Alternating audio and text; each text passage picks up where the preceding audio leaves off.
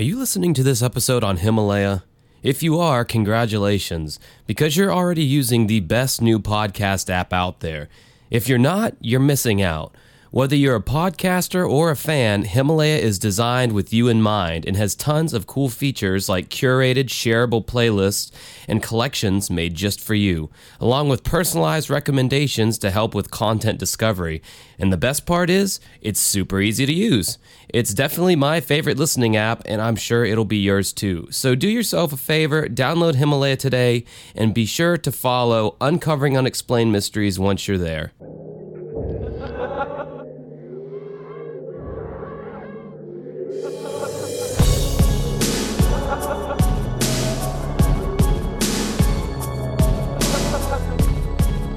All right, what's up, everyone, and welcome to episode number 168 of Uncovering Unexplained Mysteries. For Sunday, December 8th, 2019, my name is Josh, and I have the itis, meaning that I ate so much that I am tired. I'd like nothing more than to take a nap, but the show must go on, so here I am, and I'm here with my co-adventurer in life, Mike. How's it going, Mike? I'm pretty good. Doing all right. What kind of typing are you doing in the background there, Mike? Are you looking at porn on the podcast again? No, I'm arguing with fucking stubborn Cowboys fans on a blog. Oh my God, it's about sports. Yeah. Is there a more pointless thing to argue about than sports, Mike? Well, I know some people might argue us, debating about mysterious unsolved cases that, is kind of pointless, but That's not pointless. That involves people's lives and tragedy and shit. Like sports is just none of it. It literally doesn't matter. No, but I agree.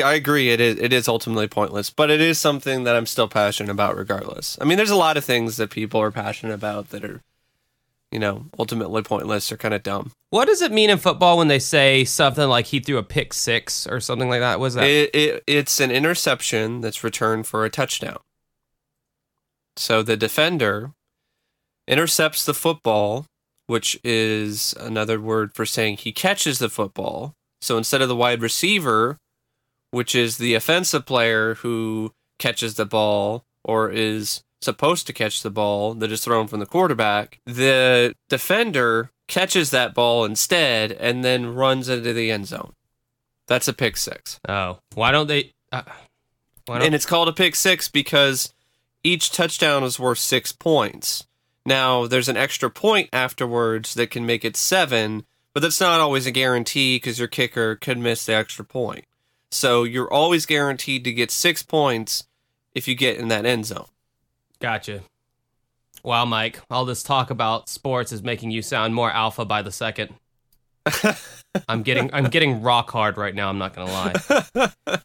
That's disgusting. We already got some more one-star reviews from that. Well, that's cool. I mean, I gotta at least take my mind off of some things. And some sports does that, but when your team's struggling and not doing as well, that tends to kind of because you put so much of an emotional attachment to it, and so it can it could definitely be depressing. But I have a little bit more of a balanced mindset than some fans. Some fans, things don't go their way. Everything sucks. Everyone needs to be fired. We are the worst team in the league. And it's like, you're one game below 500. You're still in the running for a playoff berth.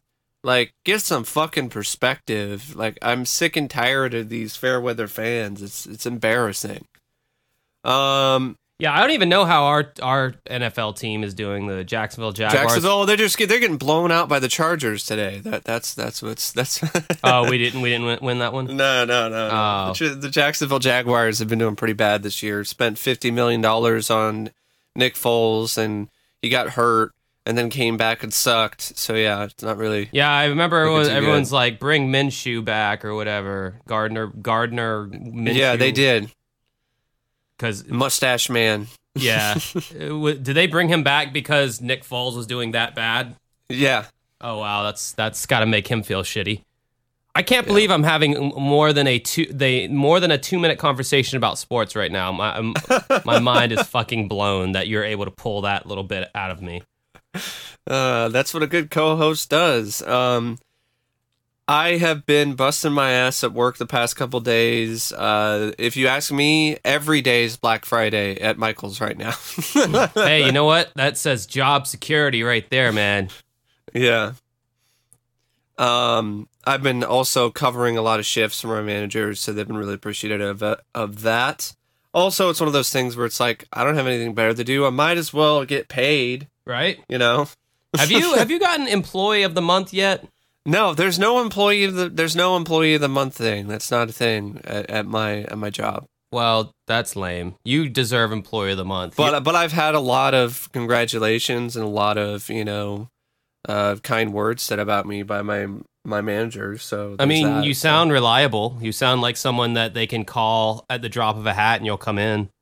Yeah, it just depends on how I'm feeling or, how much time I got or, there are days where I'm like, I got stuff I need to do, so I'm sorry. But that doesn't happen that often. Are there any cute girls that work up there with you?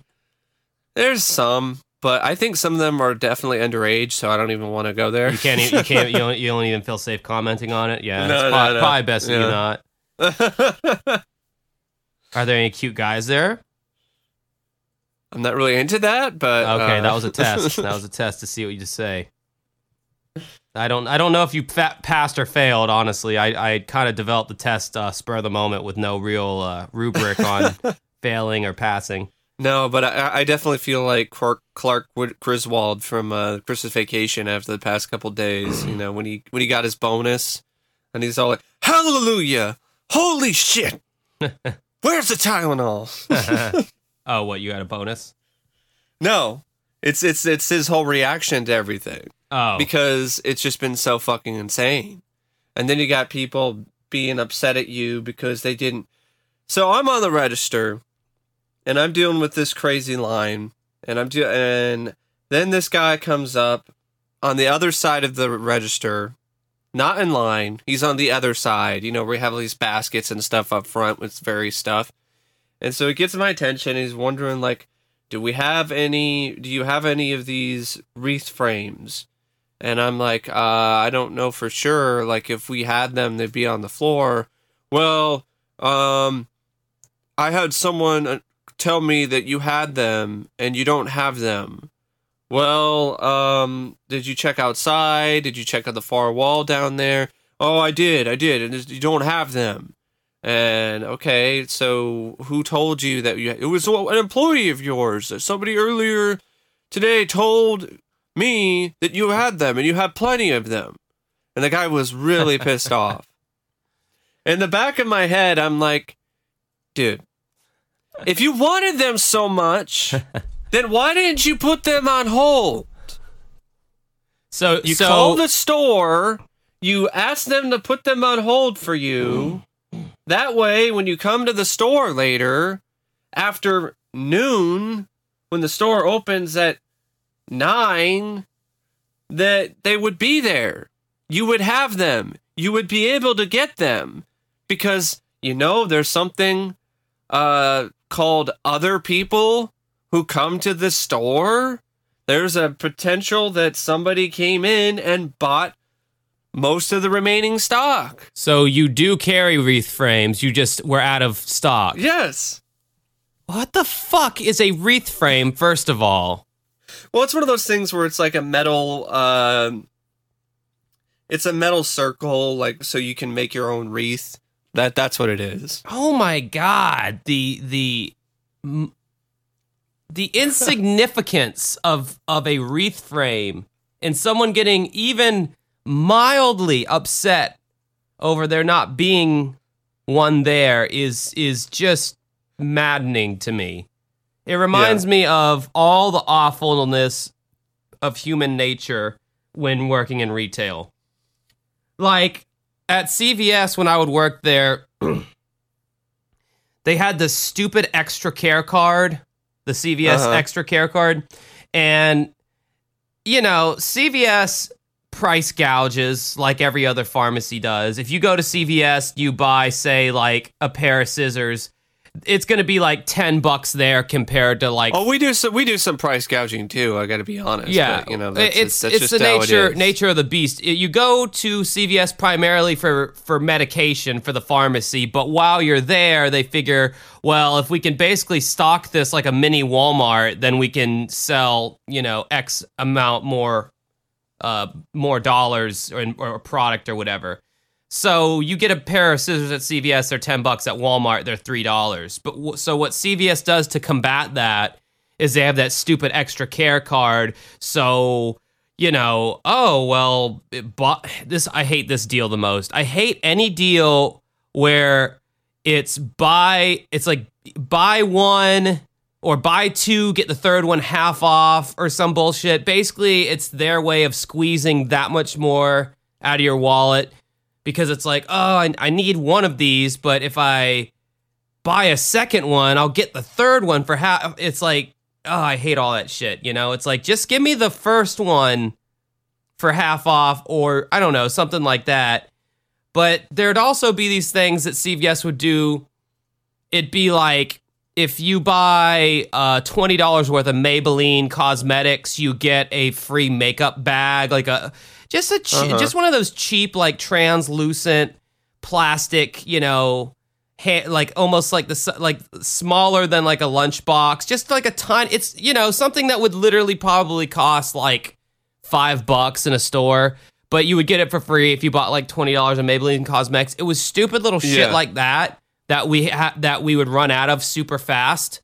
Because for whatever reason, people love that kind of shit. Like, oh, get a free tote bag whenever you buy, $30 worth or whatever the hell. We've had some stuff like that too, but it's like a free Santa or a free bag or whatever. But I never really had anyone get really that upset at me for not getting one because they understand, well, there's only limited quantity and once it's out, it's out.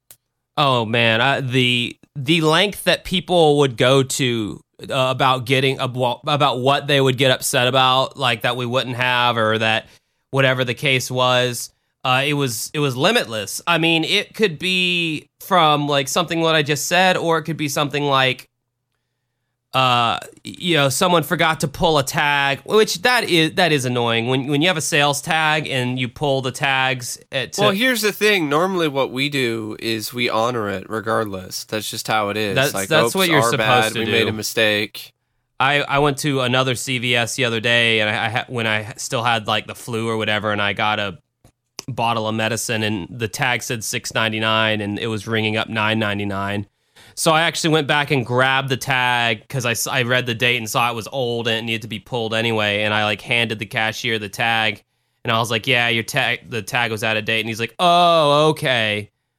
So that's $9.99, and I didn't even feel like arguing about it. I'm like, "Okay, we'll just void that. I'm gonna get a cheaper one." So I just like got the store. Yeah, okay. Ran. But we don't do that with that. We that's not how we roll. That's the right thing to do. Is to honor it. If we left a sign there, that's our fault, and we try to make the customer as happy as we can. I mean, some people though, it's just they're not going to be happy no matter what. Sometimes people don't know what they're looking for. Yeah, then they're pissed off, and it's your fault. And I even had even if you tell people what procedure is, like we dealt with this one lady. She's actually threatening to go to corporate and talk about how we're being racist and racial discrimination because we were trying to get her to follow store procedure when it comes to buying a display item. So we have these trees that are really popular around this time of year, and we only had one of this particular tree left, and it was a display item.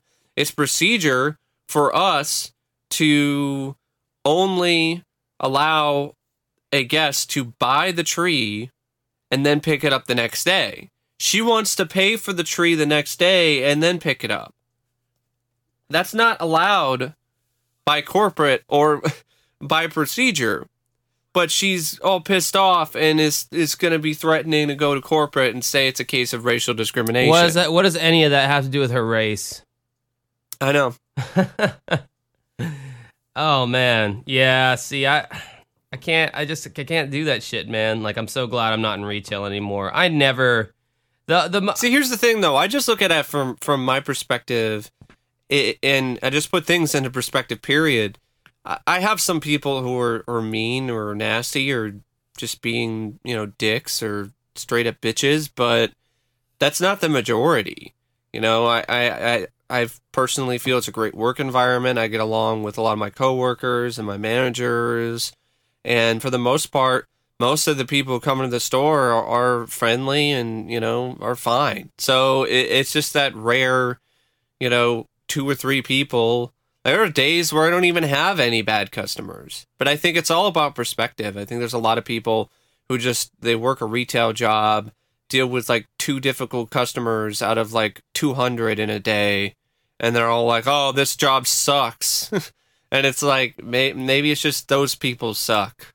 Maybe the job doesn't suck. Maybe those people suck. Oh, I was the one who did not like my work environment. But then there's the work environment. And if the work environment is a problem, then I totally get that. Like if you're just getting abused and used by your managers or people like that, or certain employees are getting kickbacks or special treatment because they know somebody even though they suck at their job, and you're getting all kinds of shit despite the fact that you're actually doing a better job than they are, but because they know the manager, that kind of stuff. Like the stuff that's out of your control, that I totally understand why you'd be like, my job sucks. But, there are people out there that they just blow things up a little bit too much and maybe kind of just step back and look at it and be like, how many bad customers do I really deal with during a day?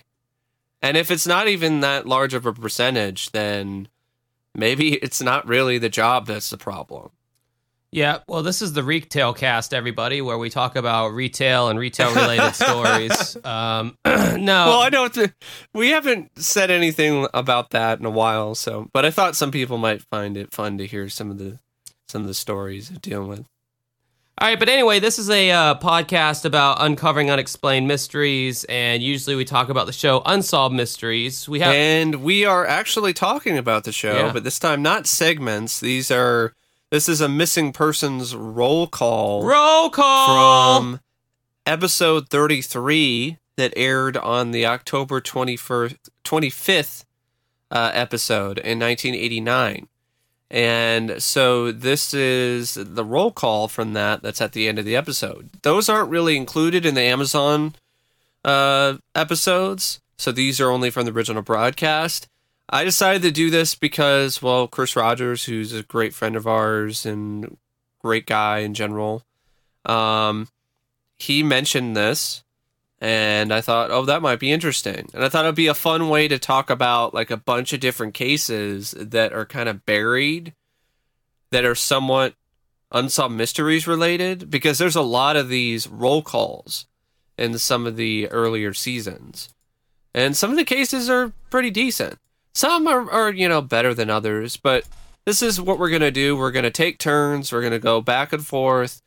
And we're just going to talk about these cases. We're going to take turns and we're going to go back and forth. Yeah, that's hot. We're going to be sharing. So I'm going to start with Julie Welfin. These are all missing persons cases. This is the missing person roll call. They've had other roll calls. Should we have like a school bell ringing sound in the background for the roll call? Or like you can put it in there if you want. Put a clip of Ben Stein doing Bueller. So, 28-year-old Julie Welfin was one of the new female operators for the Bonneville Power Administration in Spokane, Washington. On September 16th, 1987, there was a report that the nitrogen was low in one of the transformers at the Spring Hill substation. At around 2 p.m., Julie went to the substation. She signed in there at 2:30 p.m. and is believed to have completed her work around 3:30 p.m. She was never seen again. Her personal items were found next to her truck shortly afterwards.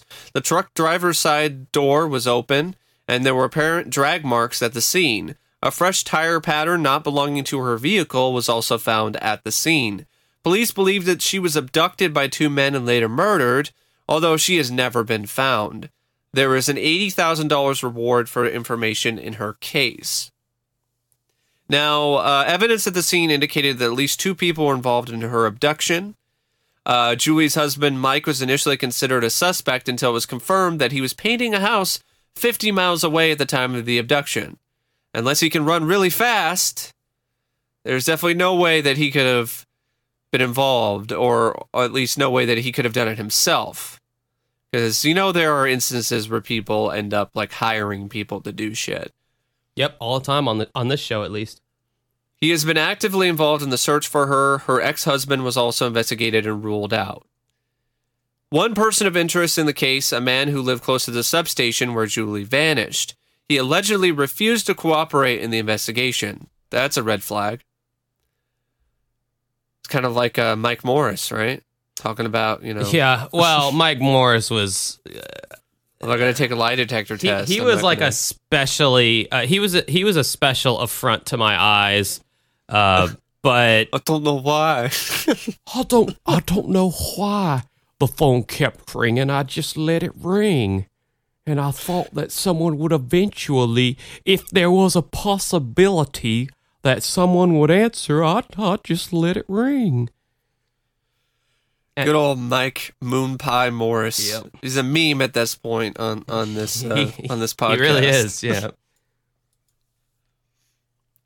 So, interestingly, the man also knew Deborah Jean Swanson, a Coeur d'Alene, Idaho, fucking French name that I can't even pronounce. Why is there a French town in Idaho? Like, I don't, or school. Coeur d'Alene? Yeah. Idaho school teacher. I don't even know how you'd pronounce that. It's Coeur and then the D apostrophe. I know that the D apostrophe means of. I know that much. Cirque du Soleil. Wait, no, that's not a... Cirque du Soleil. No, that's not right because they don't have that. D... Whatever. It means of. Fuck you. I don't know French. German's my language. Idaho school teacher who vanished in 1986. It is believed that the man sent Mike a threatening letter a few months after Julie's disappearance. However, investigators later implied that the man was not a suspect in the case. The case was featured as a part of a missing persons special alert in the episode I mentioned. It was also featured on the shows West 57th, which I don't even know anything about. Nope. And Good Morning America, which I still don't know anything about. In 2004, true crime author Anne Rule included a chapter about her abduction in the book Kiss Me, Kill Me. I wonder if she was a fan of U2. Well, she didn't want to be killed or thrilled, so I'm going to say no. No. Yeah, exactly. Police now consider Julie's case a homicide. However, she has never been found, and there are still no suspects in the case. Police have ruled out serial killers Robert Lee Yates and Gary Ridgway, also known as the Green River Killer. An amateur investigator has also suggested that her abduction may be related to other unsolved disappearances and murders of young women in the area around the same time, including Deborah Swanson and Sally Stone. Sadly, Julie's mother passed away in 2006 without ever seeing her case solved. Her family and friends, including several co-workers, are still searching for answers. As of March 15, 2012, the BPA is offering an additional $25,000 reward for information. Why are they quoting or noting what an amateur investigator has suggested? Like, I don't know. Who cares? Who cares? Yeah, I know. I'm an amateur investigator. That's like if I said something about a case, someone heard it and then like wrote it into this Wikia page or whatever. It's like some random douchebag said, I mean, it's kind of the same thing. So, up next is Stephanie Stroh. Stroh wird Gold und Gold wird Stein. Stephanie Stroh, a student at Reed College in Portland, sorry, I'll ditch the accent, was hitchhiking throughout the United States after spending time in Asia. She and friend, not and a friend, but just she and friend. That's how they wrote it. That's how I'm reading it. She and friend had started in New York and were on their way back to California when they decided to split up in Salt Lake City. She was last seen by a desk clerk at a motel in Winnemucca, Nevada. I think it's Winnemucca. Winnemucca, Nevada. Winnemucca, Nevada. That sounds like somewhere in Idaho, right? Doesn't that sound like somewhere in Idaho, like, or Canada? Like, it doesn't sound like somewhere. Aren't white people great? We go to another country, kill all the people, and then name all of our cities after their tribes or their customs. That's not. Although I don't know if there's a tribe named Weed, but you know, there's Weed, Oregon. Well, you got you got states and cities that are named after. I almost thought you were gonna be like, you got CUNT. I don't understand what you're talking about, and I really don't know. I don't know what you're smoking either, Mike. But you should lay off of it, whatever it is. You said that before on this podcast. What, cunt? Yeah. Oh, are you afraid to say it? Are you gonna get in trouble? Nah, I'll just leave that to you. Oh, okay. Well, I am the purveyor of cunts, I guess. No, it's like in the United States, you have things that are either named after kings in England, or Native American terms. It's like those are like the only two things. It's like you got. Well, there's also like cities and streets. You and have stuff New named after Hampshire, and then you have, almost every Winnemucca. It's like it's really weird how that is. It's like. Oh, I do feel bad for killing all those Native American gentlemen and gentlewomen. Let's say we name our states and our cities after the slaughtered tribes. Wouldn't that be a great way of making up for everything? And, oh, here's some casinos, old boy. Have fun. Sorry. My bad. White people. It's not just the British, though. I mean, we also, like Americans, the Trail of Tears, that always stuck with me because it was so avoidable. Like, Americans, they found that the Native Americans had gold on their land. And so, as sadly as a lot of Americans still do to this day, and a lot of people across this great earth, which is not so great at times, what are you, like a fucking presidential candidate right now, saying things like "this great Earth"? what the hell? What was that? This fine country that we live in. That let's get a round of applause for all the hardworking Americans in this room tonight. God, I hate it when presidential candidates start pandering.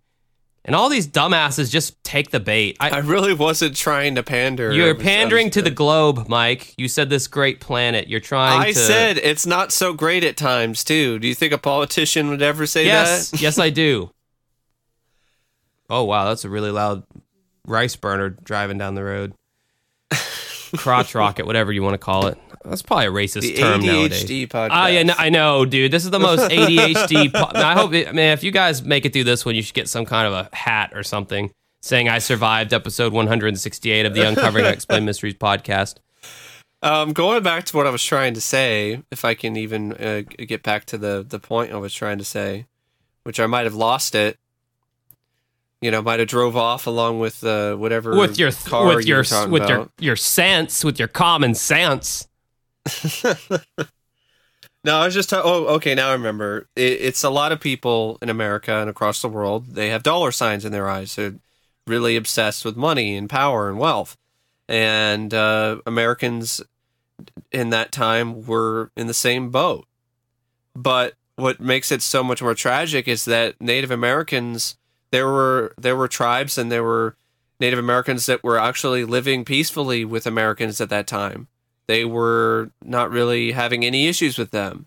And there were a lot of instances where they agreed to share their wealth with us. And we were just like, no, fuck you. Get out of here. This is our land now. Yeah. We're taking all the gold. Well, white people don't take very kindly to sharing. It's like, we'd rather have this. And the Native Americans are like, well, I don't know what have means. You can use it. No, we need to own this. Here's some blankets. Have fun. Well, I mean, it's not just yeah. I mean, I don't know if you could constitute were the Spaniards, were they white or were they something else? Like I've often wondered that. I know if you're not from Spain, you still speak Spanish, but you're not white per se. You're of Hispanic origin. But Spain is like right in the birth canal of where white people originate. So I'm thinking to myself, Germans are white, French are white, Spain's like right there. I mean, I don't know. I think there is a case to be made that some of them are. I mean, because I think there were a lot of the conquistadors or people who came over. Well, wasn't Columbus and, Spanish? Gave people, gave the natives smallpox-infested blankets. Guys, if you haven't realized at this point that you do not come to this podcast to learn anything, that point is none so obvious than in this podcast. Please, God, don't go and leave us more 1-star reviews saying we're dumb, because at that point it's a given. I mean, we know that. We know we're not geniuses. We know we're not, the most intelligent. Mike, I mean, people genius out there. Hell, we're barely on functioning. Like, I think we're a little bit better than that, but I see what you mean. Listeners pointing out that it's acetone in nail polish remover, not alcohol. That's flammable. Well, and thanks for pointing that out, because our dumbasses would not have known that. I mean, I felt like I knew it, but it's just kind of one of those things. Like it's like, when you're just having a casual conversation with someone, and you're like, "Oh, what's the name of that?" And then you're like, maybe you'll throw out a name, and I'll be like, "Yeah, that sounds right." And we just kind of go with it. Yeah. And then we turn out to be wrong. Well, for most people, that's something that's kind of embarrassing in front of just the two people who had the conversation. But when you do a podcast, you see, and more than two people listen to it, your blunders and your ignorant things that you say are there for thousands of people to listen to. And I think everybody knows at this point that this is certainly not something you go to learn anything. Or if you quote anything we say as far as some kind of fact when educating someone else, good luck. You're on your own with that. Well, I mean, some of it is true. I mean, like I've been saying, like there really was. It actually did happen. The whole stuff with the gold and the Trail of Tears, and how there were Native Americans that legitimately wanted to share, and then there was also the stuff with the conquistadors and natives and smallpox and blankets. Like those are actual facts. You realize we got here because someone decided to name a city in Nevada Winnemucca. That's literally. But hey, that's the ADHD podcast, and that's kind of how we roll anyway. It's one of the things that does separate us from other podcasts is, we get off topic, but we try to tie it in somehow. But also the tangents that we go on to, we try to make them somewhat interesting, maybe cause a little bit of a debate. This is what happened with this podcast. I didn't think it was that great of an idea. Mike wanted to go along with it, and this is me, or us, I will say, making something out of what was very little. And for that, I'm kind of impressed how much we've been able to pull out of things like Winnemucca, Nevada. Yeah. What is a mucka? And if it's a thing, you should be able to win it. And that way, that could be their shtick for that city. Coming Winnemucca, Nevada. Why am I doing it with an Italian? Yeah, I don't know. Yeah. I mean, I am part Italian, but anyway. Why all of a sudden does everybody in Winnemucca, Nevada sound like they're Mario? Should I even get back to the story at this point, or? Yeah, you should. Okay. Because, I mean, like, people are like, okay, is this about Winnemucca, Nevada, or is this about Winnemucca, Nevada? That almost sounds like something that Watto from, like, Star Wars Episode 1 would say. Yeah, Winnemucca. There you go. Anyway, okay, so we're going to have to recap on this. Stephanie Stroh, a student at Reed College in Portland, was hitchhiking throughout the United States after spending time in Asia. She and her friend had started in New York, and they were on their way back to California when they decided to split up in Salt Lake City. She was last seen by a desk clerk at a motel in Winnemucca, Nevada, on October 15, 1987. She tried to get a room, but the place was full. Later that day, she called her parents from a truck stop in Wells, Nevada. See, Wells, Nevada. I can pronounce it. I understand it. It's easy on my brain. Why can't everything be some version of Wells, Nevada? At the time, her parents lived in San Francisco. She told them she was coming home the next day, but never arrived. She has not been seen since. The results of this case are the case is unresolved. In 1998, police stated that there was a possible break in Stephanie's case. However, it is unknown what the break was or if anything actually came from it. What? Yeah. I mean, what a tease. Well, I mean, I feel like police get tips all the time. Yeah. Like, for every case, every homicide case that's unsolved, I feel like police get like hundreds of tips and maybe one or two are actually... Because, you know, there's those like well-meaning people out there, and I'm going to go out on a limb and assume most of them are elderly. Just those well-meaning people who literally have nothing better to do with their lives, so they might hear about a homicide case on TV, and then they're outside gardening, and they see some guy, you know, walking around a neighborhood. Who sort of looks like... Maybe he's got on like a black hoodie and black jeans or something. He has a hood put over his head, so they run inside and call the cops, and that's or their they tip. they see someone on the street that sort of looks like the sketch. Yeah, so they call police and it's like, you know, as police, what are you supposed to do with that? You know, what can you do with that? You can't. I mean, you can't do anything. You know, it's just like, okay, but I bet they have to like write some kind of paperwork out for each one of those. As ridiculous as a tip might be. God, that would suck. Anyway, Tommy Lynn Sells, a confessed serial killer who was arrested for a 1999 murder, later confessed to Stephanie's murder. And they have a photo of this guy, and it reminds me of Billy Mays or the not the Unabomber, but it's just one of those things. He looks like Billy Mays' younger brother.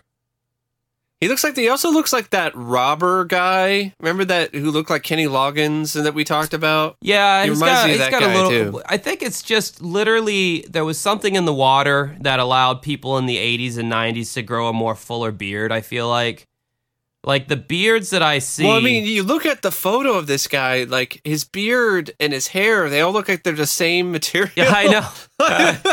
It really does. It's like the beard, like, you know, because beards are usually like pubic hair in consistency. This guy just looks like his hair continues from his head down onto his face. Like there's no differentiation. He's actually not a bad looking guy, honestly. No, there's no hair though. It's just more beard. Yeah, just all beard. He's a very, I mean. This guy's passing his hair DNA on to whatever offspring he has. That's a very dominant trait in this guy. So anyway, he's also a serial killer, so fuck him in the same breath. Exactly. Although he did kill a Stephanie, and I don't really... Oh. Hi, everyone. Oh. There's no more killings of Stephanies. That's like an isolated case, and it won't happen again. Okay. Well, I seem to have forgotten that my band counterpart was in the room there when I said that. Killing Stephanies, I guess, is bad. Well, this is a Stephanie with an F, not a PH. Oh, fuck that. Oh, okay. Well, that was PH Stephanie's words, not mine. Anyway, in 1987, he was working for a roofing company in Winnemucca, near where she was last seen. He claimed that he picked Stephanie up while she was hitchhiking and told her that he would take her to Reno, Nevada. He also claimed that they took LSD together, whereupon he strangled her, put her body in concrete, and dumped it in a hot spring described as being 30 feet wide. Damn! Like the extreme lengths. That's like some old Acme cartoon shit with like I don't know like Wile E. Coyote or some shit, or like those old cartoons like Bugs Bunny, like putting someone in a crate and then throwing the crate in a sack and then throwing that sack down in the bottom of the ocean, and then Bugs Bunny tries to get away, and then magically that person is already inside Bugs' house. Yeah, it's just like the instance where the one case we talked about where they threw a Civil War cannon in the swamp. Yeah, they tied the person to the body to a Civil War cannon. Which again, I love how they just have that that weaponry of antiquity But I mean, it is crazy that he goes to this extreme. Like, it's not just, okay, he strangles her. He also puts her body in concrete. But also before that, they took LSD. So he made sure to, like, I guess, try to give them a good time. Is that his whole demented view of things? It's like, oh, I'm going to get you high, and then I'm going to strangle you. Then I'm going to put your body in concrete, and I'm going to dump it in a hot spring. Yeah, LSD, not even once. Say no to drugs, kids. Despite extensive searches for the hot spring, it was never found. He also confessed to the murders of Loria Bible and Ashley Freeman, the two missing. Did we talk about that case? If not, we really need to. I want to say we talked about it. It was the two missing girls vanished in 1999 after Ashley's parents were murdered. That was the case. It was called Trailer Terror. It was the two girls who spent the night at. I want to say Ashley spent the night at Laura's house, or vice versa, and the trailer was found burned to the ground with Ashley's parents murdered inside the burned trailer, and the girls were missing. And then I think there was an update on that they were actually murdered. But the police have never charged Tommy Lynn Sells in either of those cases and believe that the confessions were untrue. Sells was serving time for two unrelated murders and was eventually executed by lethal injection in April 2014. Okay, well, I guess we don't got to worry about him anymore. Stephanie, however, remains missing. Interestingly, in 2010, investigators noted that they were looking into the possibility that Dale Wayne Eaton was responsible for Stephanie's disappearance.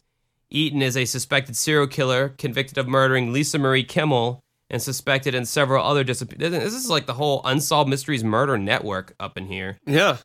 All these cases are like interconnected. So, I'm glad that son of a bitch is dead.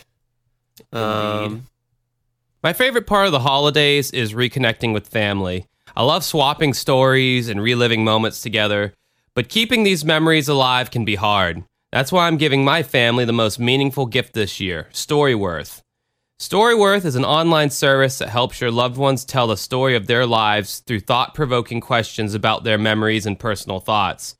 Storyworth emails your family members different story prompts, questions you never thought to ask, like, what have been some of your life's greatest surprises, and what's one of the riskiest things you've ever done?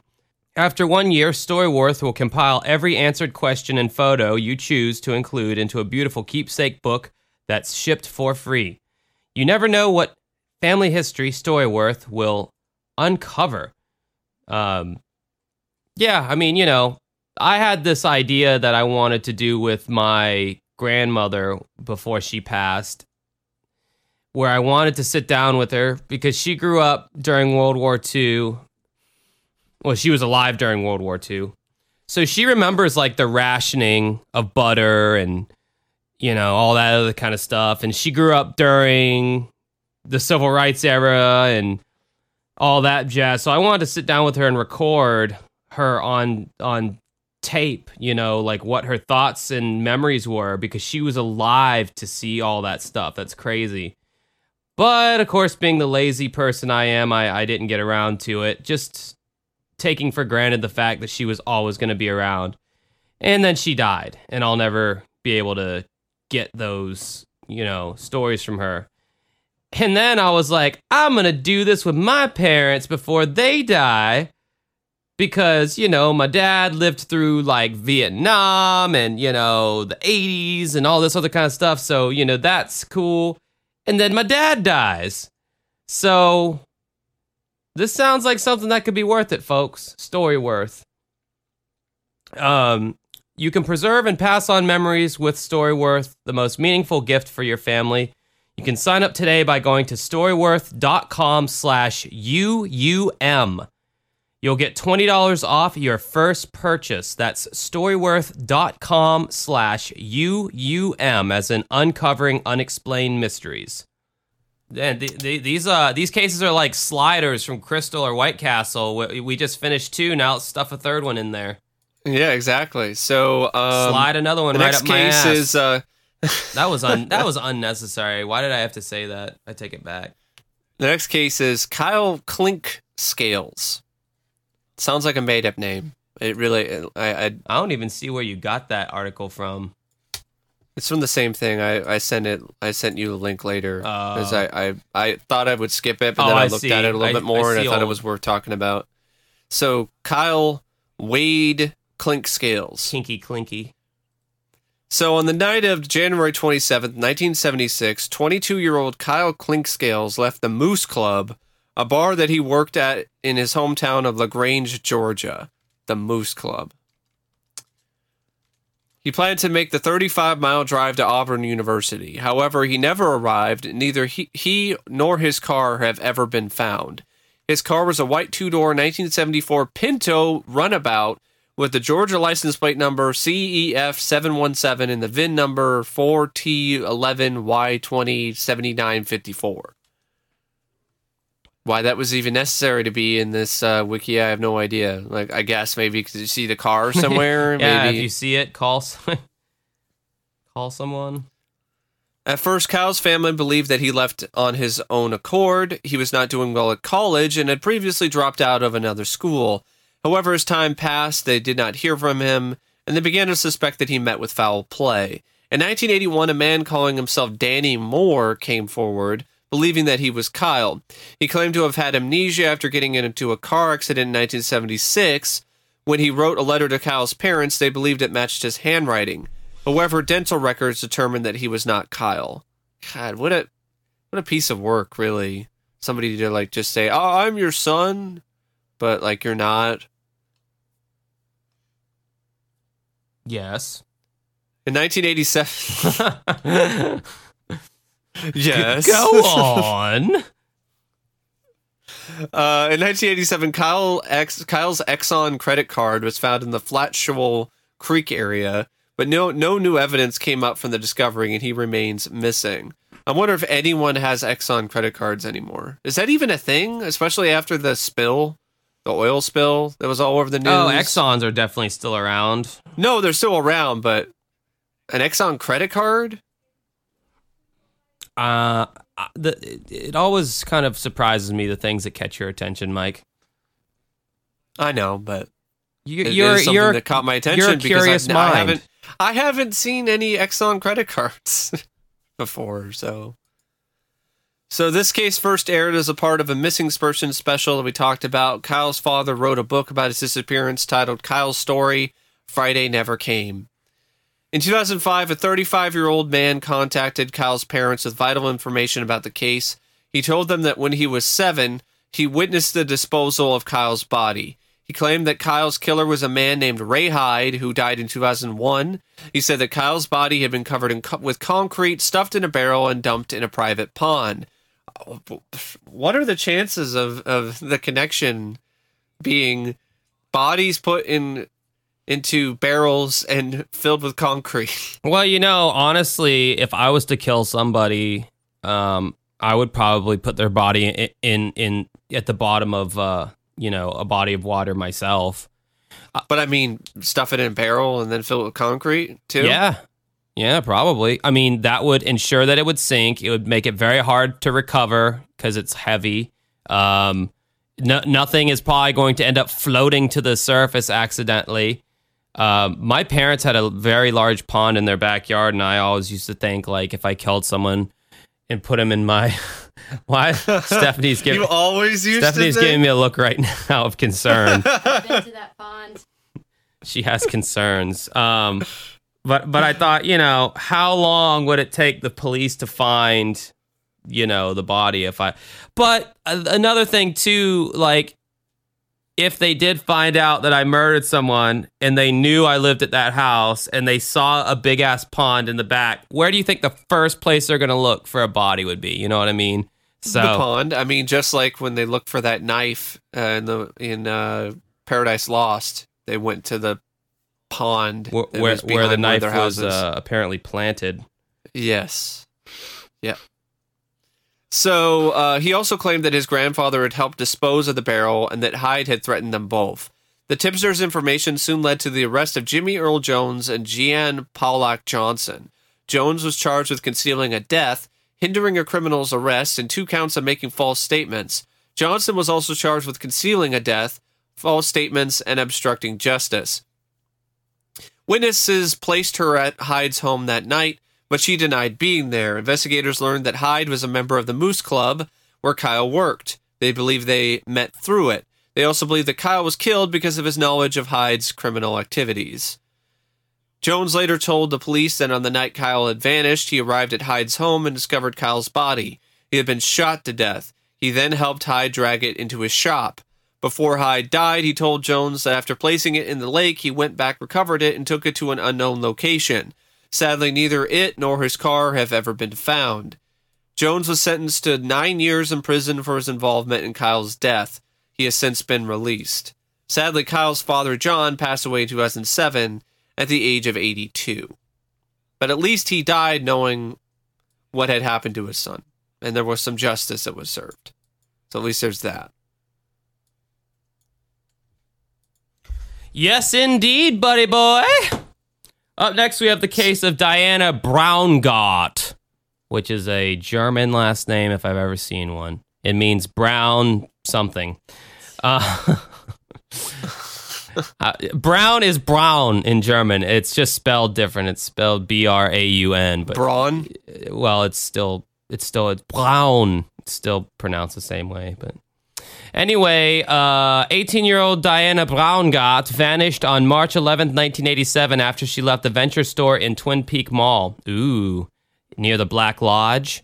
No, she worked at the Twin Peak Mall, apparently. She told her coworkers that she needed to go home and study for a test. She was last seen at 10 p.m. walking to her car, but she never arrived home. Her car, a 1982 Ford Escort, was later found in the parking lot, but she was never located. Authorities believe she was abducted before she reached her car. There is a $100,000 or $10,000 reward for information in this case. The suspects are witnesses. That was a poorly read thing. Suspects.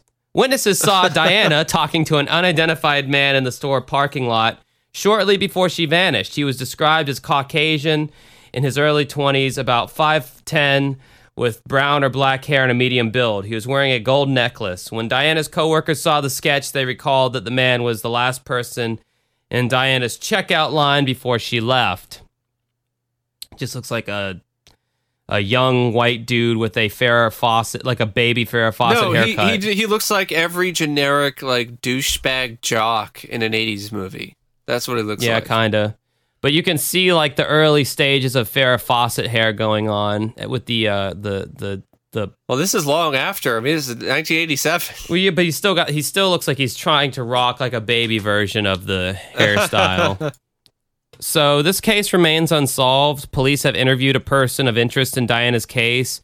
He is a local man who matched the description of the possible suspect, and he's currently in prison for an unrelated crime. He has not been ruled out. Interestingly, he has been identified as Jesse Rush, one of the killers of Trudy Darby. I don't know who that is, but she was featured on the show, apparently. Okay. Sadly, Diana has never been located. Her father passed away in 2012 and her mother in 2017. In her mother's obituary, she listed as having predeceased her. Her brother is still hoping for answers in the case. If she is alive, she would be 49 years old. Probably say she's not alive. I wouldn't think so. She kind of looks like a young female Tim Curry. Oh my God. A gender swap Tim Curry. You're right, actually.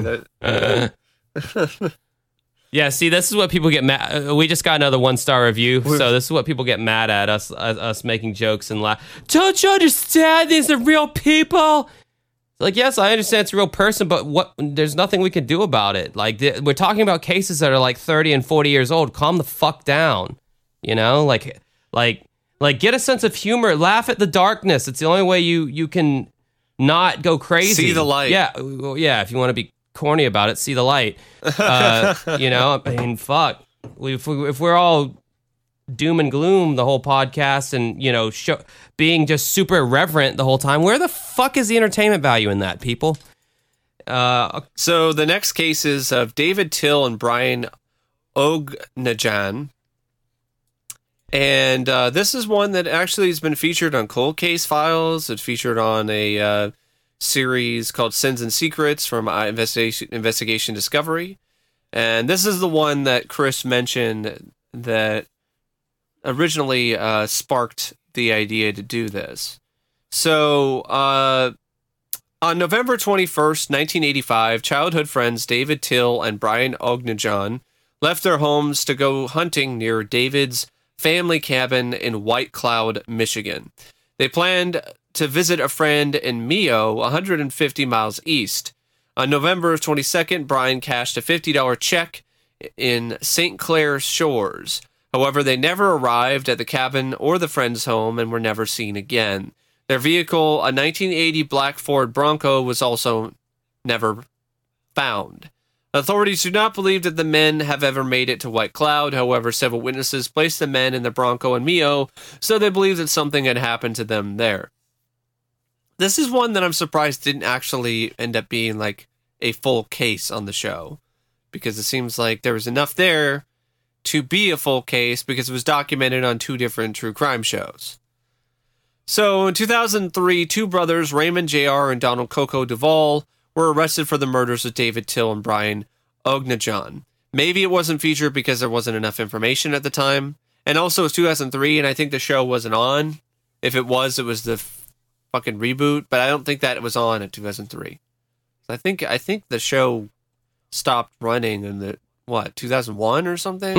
No, they were pretty much, you could pretty much always catch Unsolved Mysteries on TV in some form I'm talking about like new episodes. Not the Farina, but just, oh shit. Yeah, I want to say the show ended in like 2002 or 2003. I think it's 2001 or 2002, because they were talking about 9/11 and stuff. Yeah, I mean, like the show was definitely coming out with new episodes in 2001 because they did cover 9/11. But I think by 2003, I think they might have been off the air. Yeah, I think it was 2003. That was the year Stack died. So for years, the brothers have been considered suspects in the case. In 1990, the investigators learned from an informant that on that night, the hunters had vanished. They went to Linker's Lounge near Mio, Michigan. They drank heavily and got into a physical altercation with another group of people that included the Duvall brothers. However, the police did not have enough evidence until a witness, Barbara Boudreau, came forward. I mean, it's definitely from the South, that's for sure. She reported that she and a friend, now deceased, had been at a bar on the night of the disappearance. She had seen the hunters and the Duvall brothers exchange words inside the bar. She said that she and her friend later witnessed the brothers beat David and Brian to death with an aluminum baseball bat in a field near her home. Why did you take you so fucking long to come forward? Like, I don't... Really?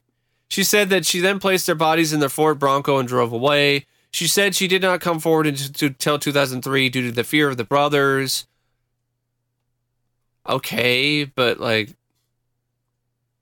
You're not related to them, right? You're just like friends with a friend who was at the bar. Like, I don't get it. Well, because in the South, police are there to protect you for a reason. I mean, Mike, in the South, everybody knows that snitches get stitches. So if you talk, then we're gonna beat your ass. More like bitches get ditches. Or that, however you want to look at it there, fella.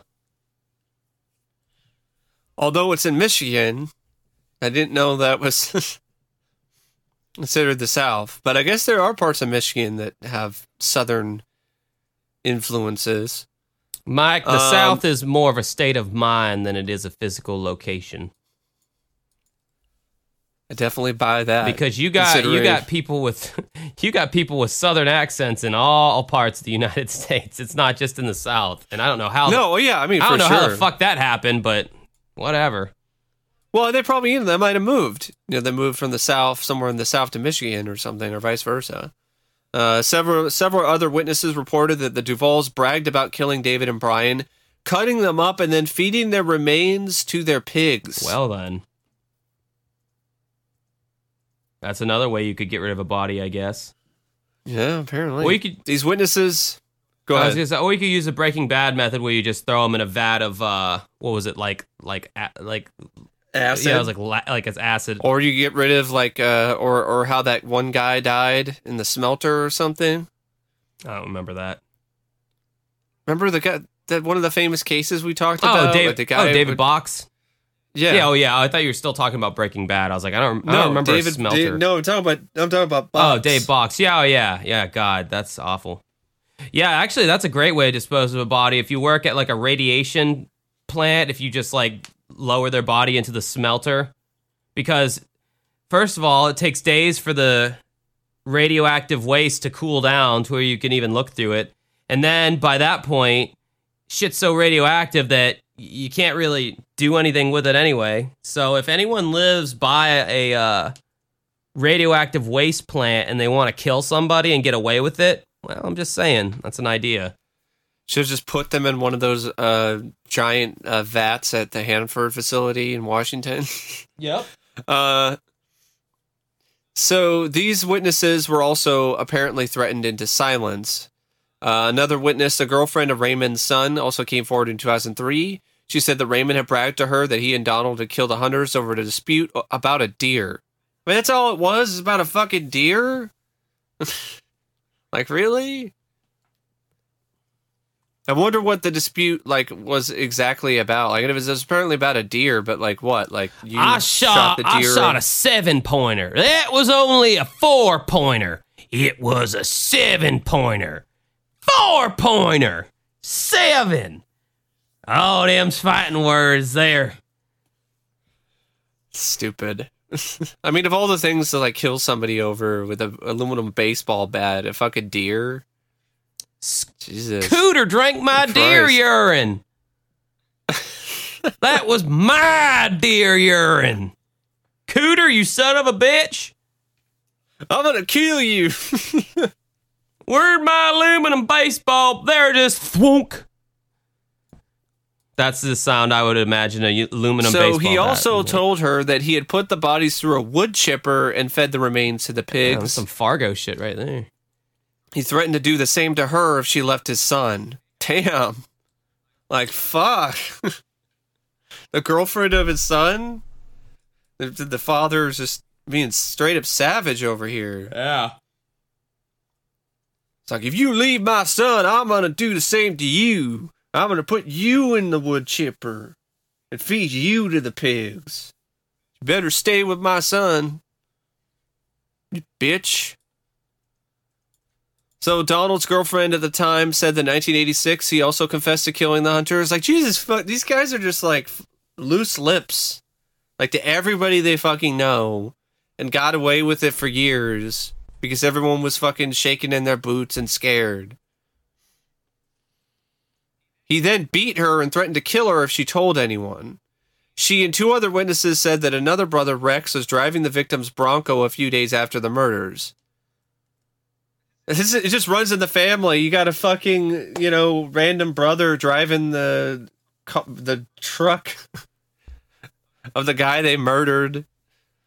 Another Duvall brother claimed that he didn't kill them, but helped transport the victims' bodies. Police suspect that another Duvall brother, Kenny, had scrapped the hunter's vehicle and sold it for parts. How many fucking Duvalls are there? God, every time you say Duval, Mike, This is specifically for a Jacksonville audience. I'm thinking Duval. Yeah. God, sorry. That's apparently in down where we live, where Jaguars, right? Where apparently, speaking of toxic waste, I guess we grew up on a toxic waste heap or something, because for us in Jacksonville, screaming the county that we live in is some sort of pride or some badge of honor. They even do that in the arena, I think. Where the Jaguars play. Oh yeah, it's in our commercials, like on like certain merchandise. Like there's a Miller Lite commercial that's targeted specifically at Jacksonville, and it's like hashtag DUUUUVL and shit. Like it's like whoever the fuck started that, like good lord, that thing caught on. But yeah, sorry. So he then told police this in a taped interview, but had courtroom amnesia while on the stand. I love that's actually a term, courtroom amnesia. I mean, I guess it would be like the white coat anxiety, like people who get anxiety when they see doctors. So in October 2003, both were convicted of first-degree murder and sentenced to life in prison. Neither David nor Brian's remains have ever been found. However, as recently as 2009, police have received tips about the possible location of their remains. Based on Barbara's statements, investigators also believe that at least 3 other men were involved in the attack on the Hunters. However, no one else has been charged. Damn. I guess never fuck with the Duvall brother, apparently. And especially involving deers. Yeah, really. All right. Where are we at? David Thies? Yep. Thies. I mean, his name is Thies. David Thies. At around 4 p.m. on December 13th, 1982, 19-year-old David Thies left his New York City apartment and went into the hallway to smoke a cigarette. When he did not return, his mother, Karen DeGia, thought it was strange as it was her husband's birthday. Earlier in the day, he went out to buy a gift for him. That evening, he planned to make a salad or something for the birthday dinner. That's I love that. Fucking hilarious how they wrote that. That evening, he planned to make a salad or something for the birthday dinner. Like, can you imagine if Unsolved Mysteries actually wrote a script like that and Robert Stack was just...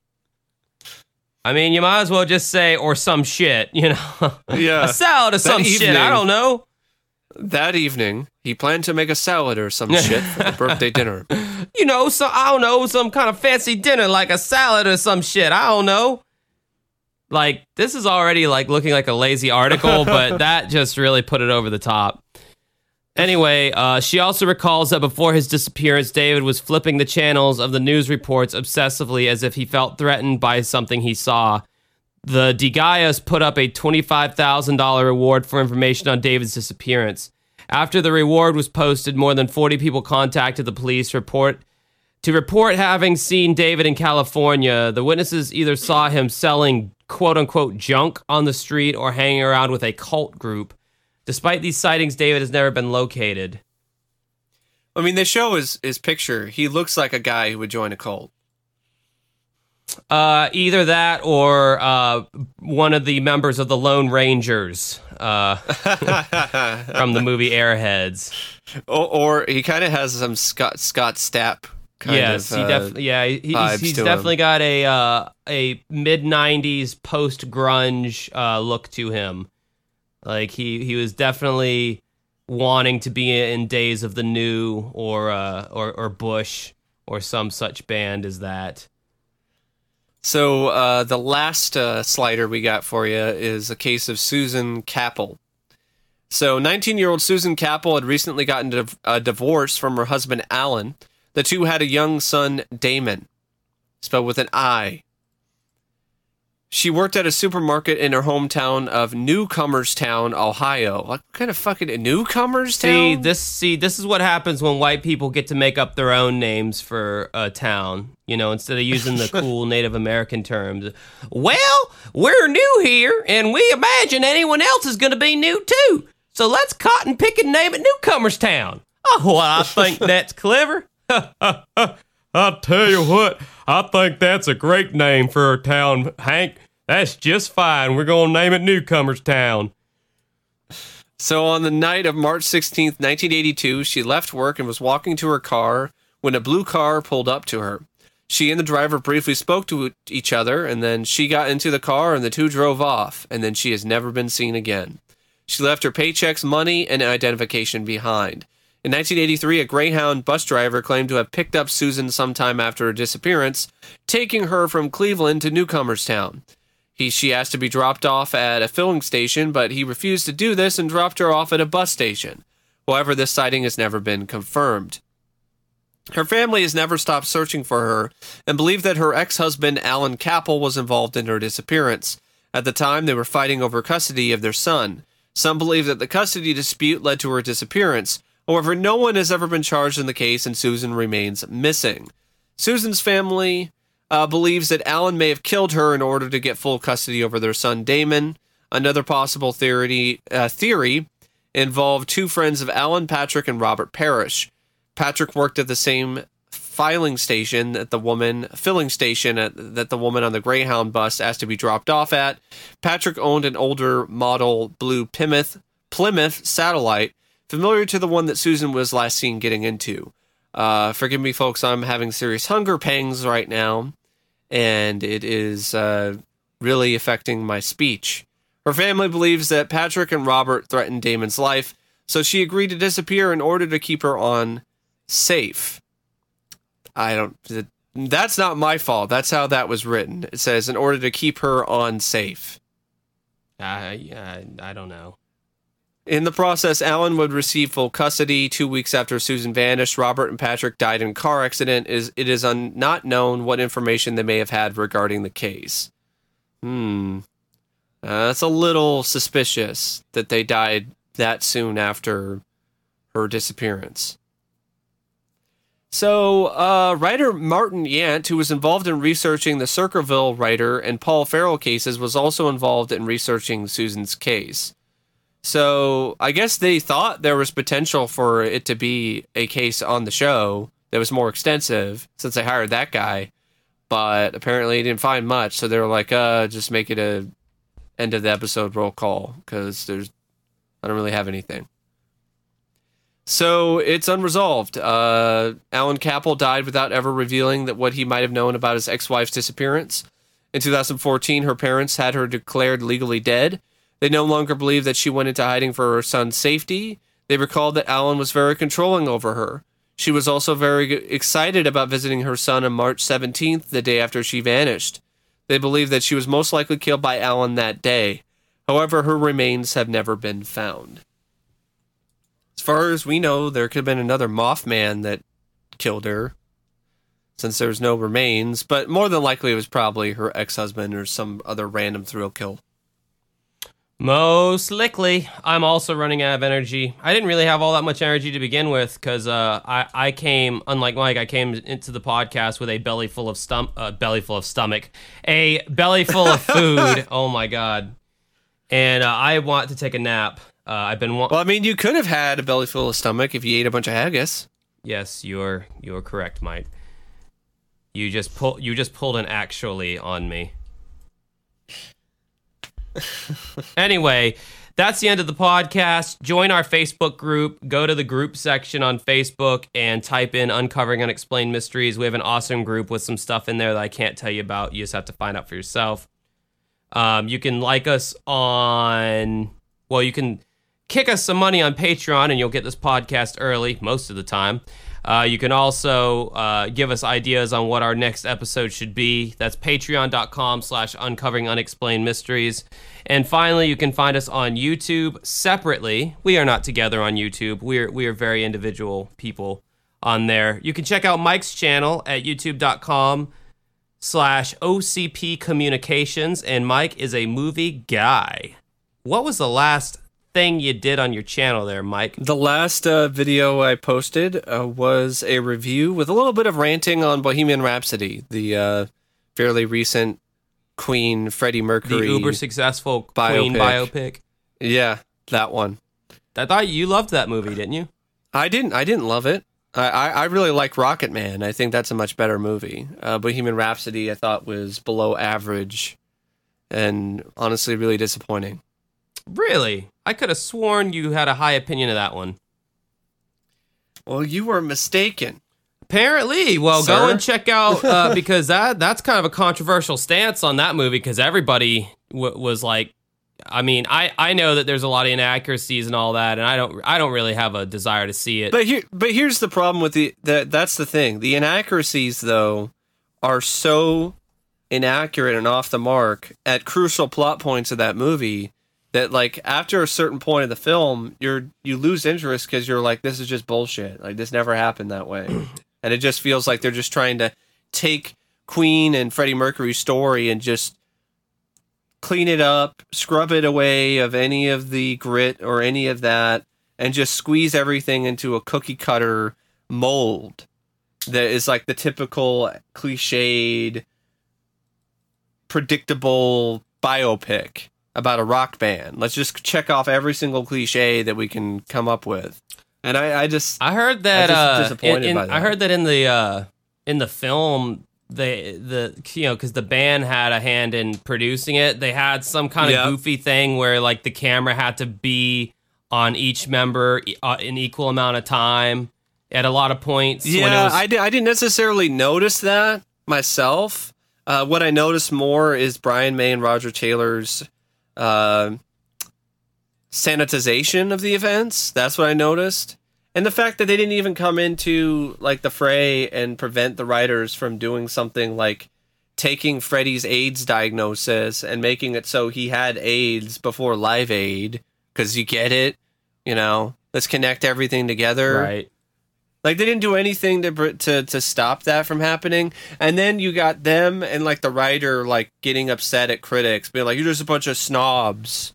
Or saying shit like, well, the inaccuracies don't really matter because it's a movie, it's not a documentary. Like, it's a biopic. Well, that's why I didn't want to see it, because like if I'm gonna see something like that, I want to see a documentary. I don't really care about biopics, honestly. I think they're a little corny. Well, I think some of them are quite good. Like Rocket Man is one of those exceptions, because Rocket Man from the start is a musical fantasy. It's more of a musical in its approach versus Bohemian Rhapsody, which is more of a biopic.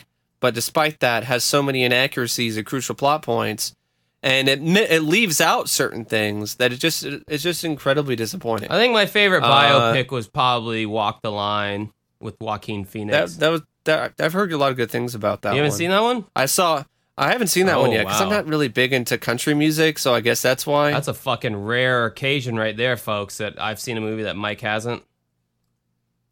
But I did see Dolomite Is My Name recently with Eddie Murphy, and that was really a lot of liked fun. That one. That was great.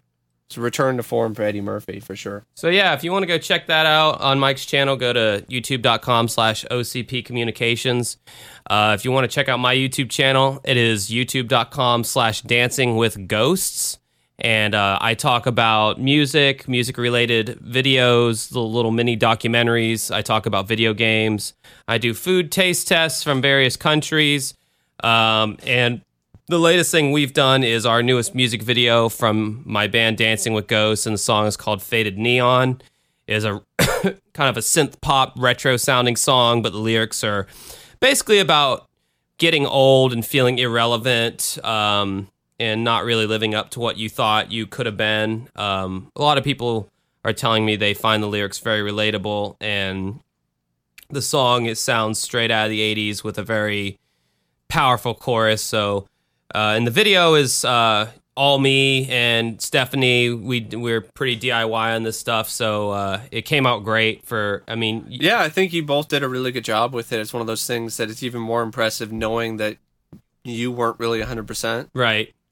I mean, we had a little bit more people helping us this time around, but by a little bit more people, I mean one other person. It's our friend Harvey, helped us out with cueing the lights at certain points or whatever. But that's on there. But I got a video coming up. Probably I might release it tomorrow. It is about, do antidepressants and anti-anxiety medications make you feel like a zombie? I kind of talk about my personal experience with that and that expression. I could say it depends. I'll just let people wait till the video comes out and you can watch it and just, because I know they did for me. Like, I took a lot of it was like Respiridol or whatever when I was growing up, and it just made me so tired. I was like passing out in classes and shit, and so I stopped taking it because like it just wasn't worth it. Like, I was literally just had no energy, just kind of moving around.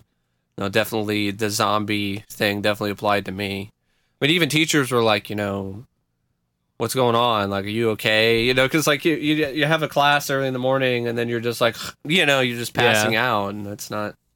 Well, anyway, not good. YouTube.com/Dancing with Ghosts. Until next week, ladies and gentlemen, I hope you survive to listen to our next episode. And until then, bye. See ya.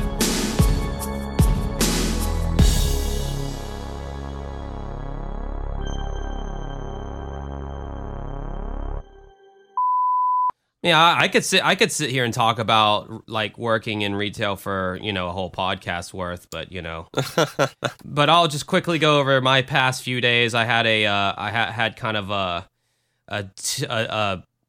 it's one of those things where you kind of book like things in your life happen, like kind of big things in your life happen like on top of each other, and you don't want it to be scheduled that way. It's just how it kind of happens. That happened to me Friday and Saturday. Friday, my band had a show in Orlando at a place called Stonewall. It was a fantastic show. It went really well. We played with another band called Sin 9, and was this the cyberpunk? Yes, the circuit fetish thing, and it was one of those shows where when we actually play with bands that not sound like us, but they're in like a similar musical vein as us. The crowds are so much more receptive because they're already there to hear the main band Sin 9, and then we opened for them, and it was like, well, shit, they're a kind of music that I would like too, and now I'm understanding more the importance of communities in the music world, because I think back to like the early 2000s when post-hardcore and hardcore and all that was big, and all these bands in Jacksonville had that, like, they weren't all exactly the same, but they had a similar sound that they all kind of rallied around, and because of that they all shared fan bases with one another, because they're one band's fans would become fans of another band because they liked that music. And the other bands were so similar that they could easily capture those. So they were all sharing fans, and it grew into this large community to where whenever, one band would play with another band, pretty soon you'd have a whole building full of kids, because it had turned into this community where everyone got together, and it was like this party, united around music, and it was exciting. And for a long time, our band Dancing with Ghosts, we just been in the desert, where we're just playing whatever shows come up, we play, and none of the bands have anything in common with one another. You might jump on a show where you're playing with a heavy metal band and a fucking weird noise experimental band, and there's no community. It's just a bunch of random bands and whatever people you can pull in off the street, or whatever friends of yours are doing a favor for you and coming out to your random ass show. But when there's a community, it's like, it's just a lot more engaging than a normal show. So that was a really great experience Friday, but we had to drive back from Orlando to get back to Jacksonville in fucking time for me to get like 4 hours of sleep, because the very next day, yesterday, I had to do a wedding, which included the ceremony and reception, and I had to like get up kind of early. So I've just been running this whole like weekend. So I'm glad. I mean, even though it was enjoyable, I'm kind of glad I'm glad it's over. But yeah, I mean, I don't know. I know I'm just kind of chit-chatting right now, and that's okay. This will probably be B-roll. But yeah, we really needed that win on Saturday with that show. God, the amount of merchandise we sold, I think we made about $200 just off of selling our merch, which was great. But I mean, that was a nice fat middle finger to that local Jacksonville band that had accused us of stealing their stage look or whatever, or stealing their gimmick or their style or whatever. Because it was easy to get caught up in that and be like, oh, all Jacksonville hates us. And then like once you get out of Jacksonville and you go to other parts, you see that these people don't fucking matter. They're never going to leave Jacksonville. They're losers. They're haters because we're doing a lot more than they'll ever do, and they're just trying to bring. So you're talking about the band. I was just saying how like that. I was glad we got that, you know, that Orlando show was a win for us, and we needed a win, you know, because that band had been bringing us down, you know. Even so, you kind of know what it feels like to have that emotional attachment to something that you want to see a victory in. So you kind of know what that's like. Yeah, so you're like, oh, that's a big win for you, you know, and that's kind of how some sports, you know, fans are. You know, we're waiting for the big win. Nice way to wrap it around there, Mike.